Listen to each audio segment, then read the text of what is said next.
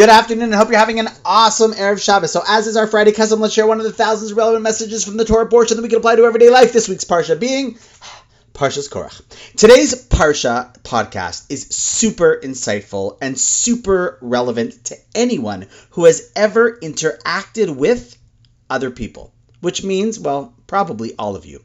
You might be familiar with the main character of this week's portion, Korach, who basically causes a big machlokas. It's a hard word to explain, but sort of like a heated disagreement and fight mixed it all in one. He starts up with none other than Moshe himself, the greatest leader of all time. His intentions not quite so pure, and he loses, as one would expect. But as a result of his defiance, a whole bunch of people get caught up in this heated fight with him as well. And at the end of it, Korach and all of those who were with him in this rebellion lost, and God literally cracks open the earth, and all of the people, men, women, children, all the families, taken down together in that way.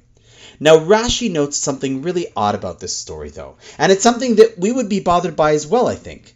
See, why were the entire families of the people who were engaged in this machlokas also taken down? I mean, what did they do? And even more so, according to Jewish law itself, one is not held accountable for any wrongdoings they do until they turn bar or bat mitzvah, and in fact, in heavenly matters, until they're 20. So why in the world did they all go down together?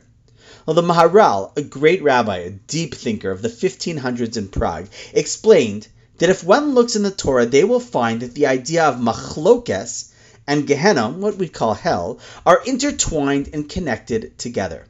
Now, how this is beyond the scope of this short podcast, but he goes on to explain that machlokas is not just a matter of doing something that is not good, it actually creates an environment of Gehenna. Creating machlokas is wrong for sure, but it's not that when one creates such a rotten fighting environment that one gets punished for it with Gehenna, but rather that they simply create the environment of Gehenna, a hell-like environment, and therefore anyone in that home or with that person gets affected by it as well. This is such a deep truth. I've never seen a home that gets better when there are fierce machlokas.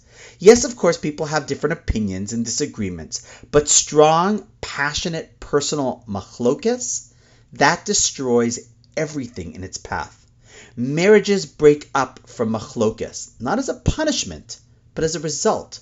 Kids stop talking to each other, not just for days, but for decades, lifetimes from machlokas, not as punishment, but as a tragic result. You might even know some who unfortunately are still in this situation. Business partners, when they create machlokas, destroy their friendships and their life's work. And in the end, not only the one who starts it, but anyone living in an environment where they're exposed to machlokas, no matter how young they are, will get injured by it. See, if you play with fire, you don't get punished with a burn. You simply get burnt.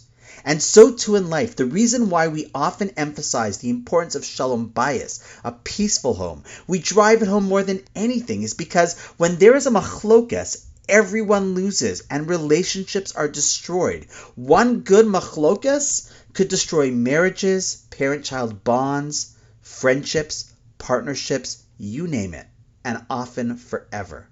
So while yes, no one is held accountable in Jewish life until at least 12 or 13, the effects of living in a home or an environment of machlokas is something that will, just as a matter of fact, impact everything in its way. It's never worth it. So maybe take a few seconds and see if there are any small fires of machlokas that you might be involved in before they burn everyone in their way, including yourself, because it's just not worth it. You don't get punished for creating a machlokas. You just get the results of what it leaves in its way. And on that note, wishing you an awesome Shabbos, and I look forward to seeing you tomorrow.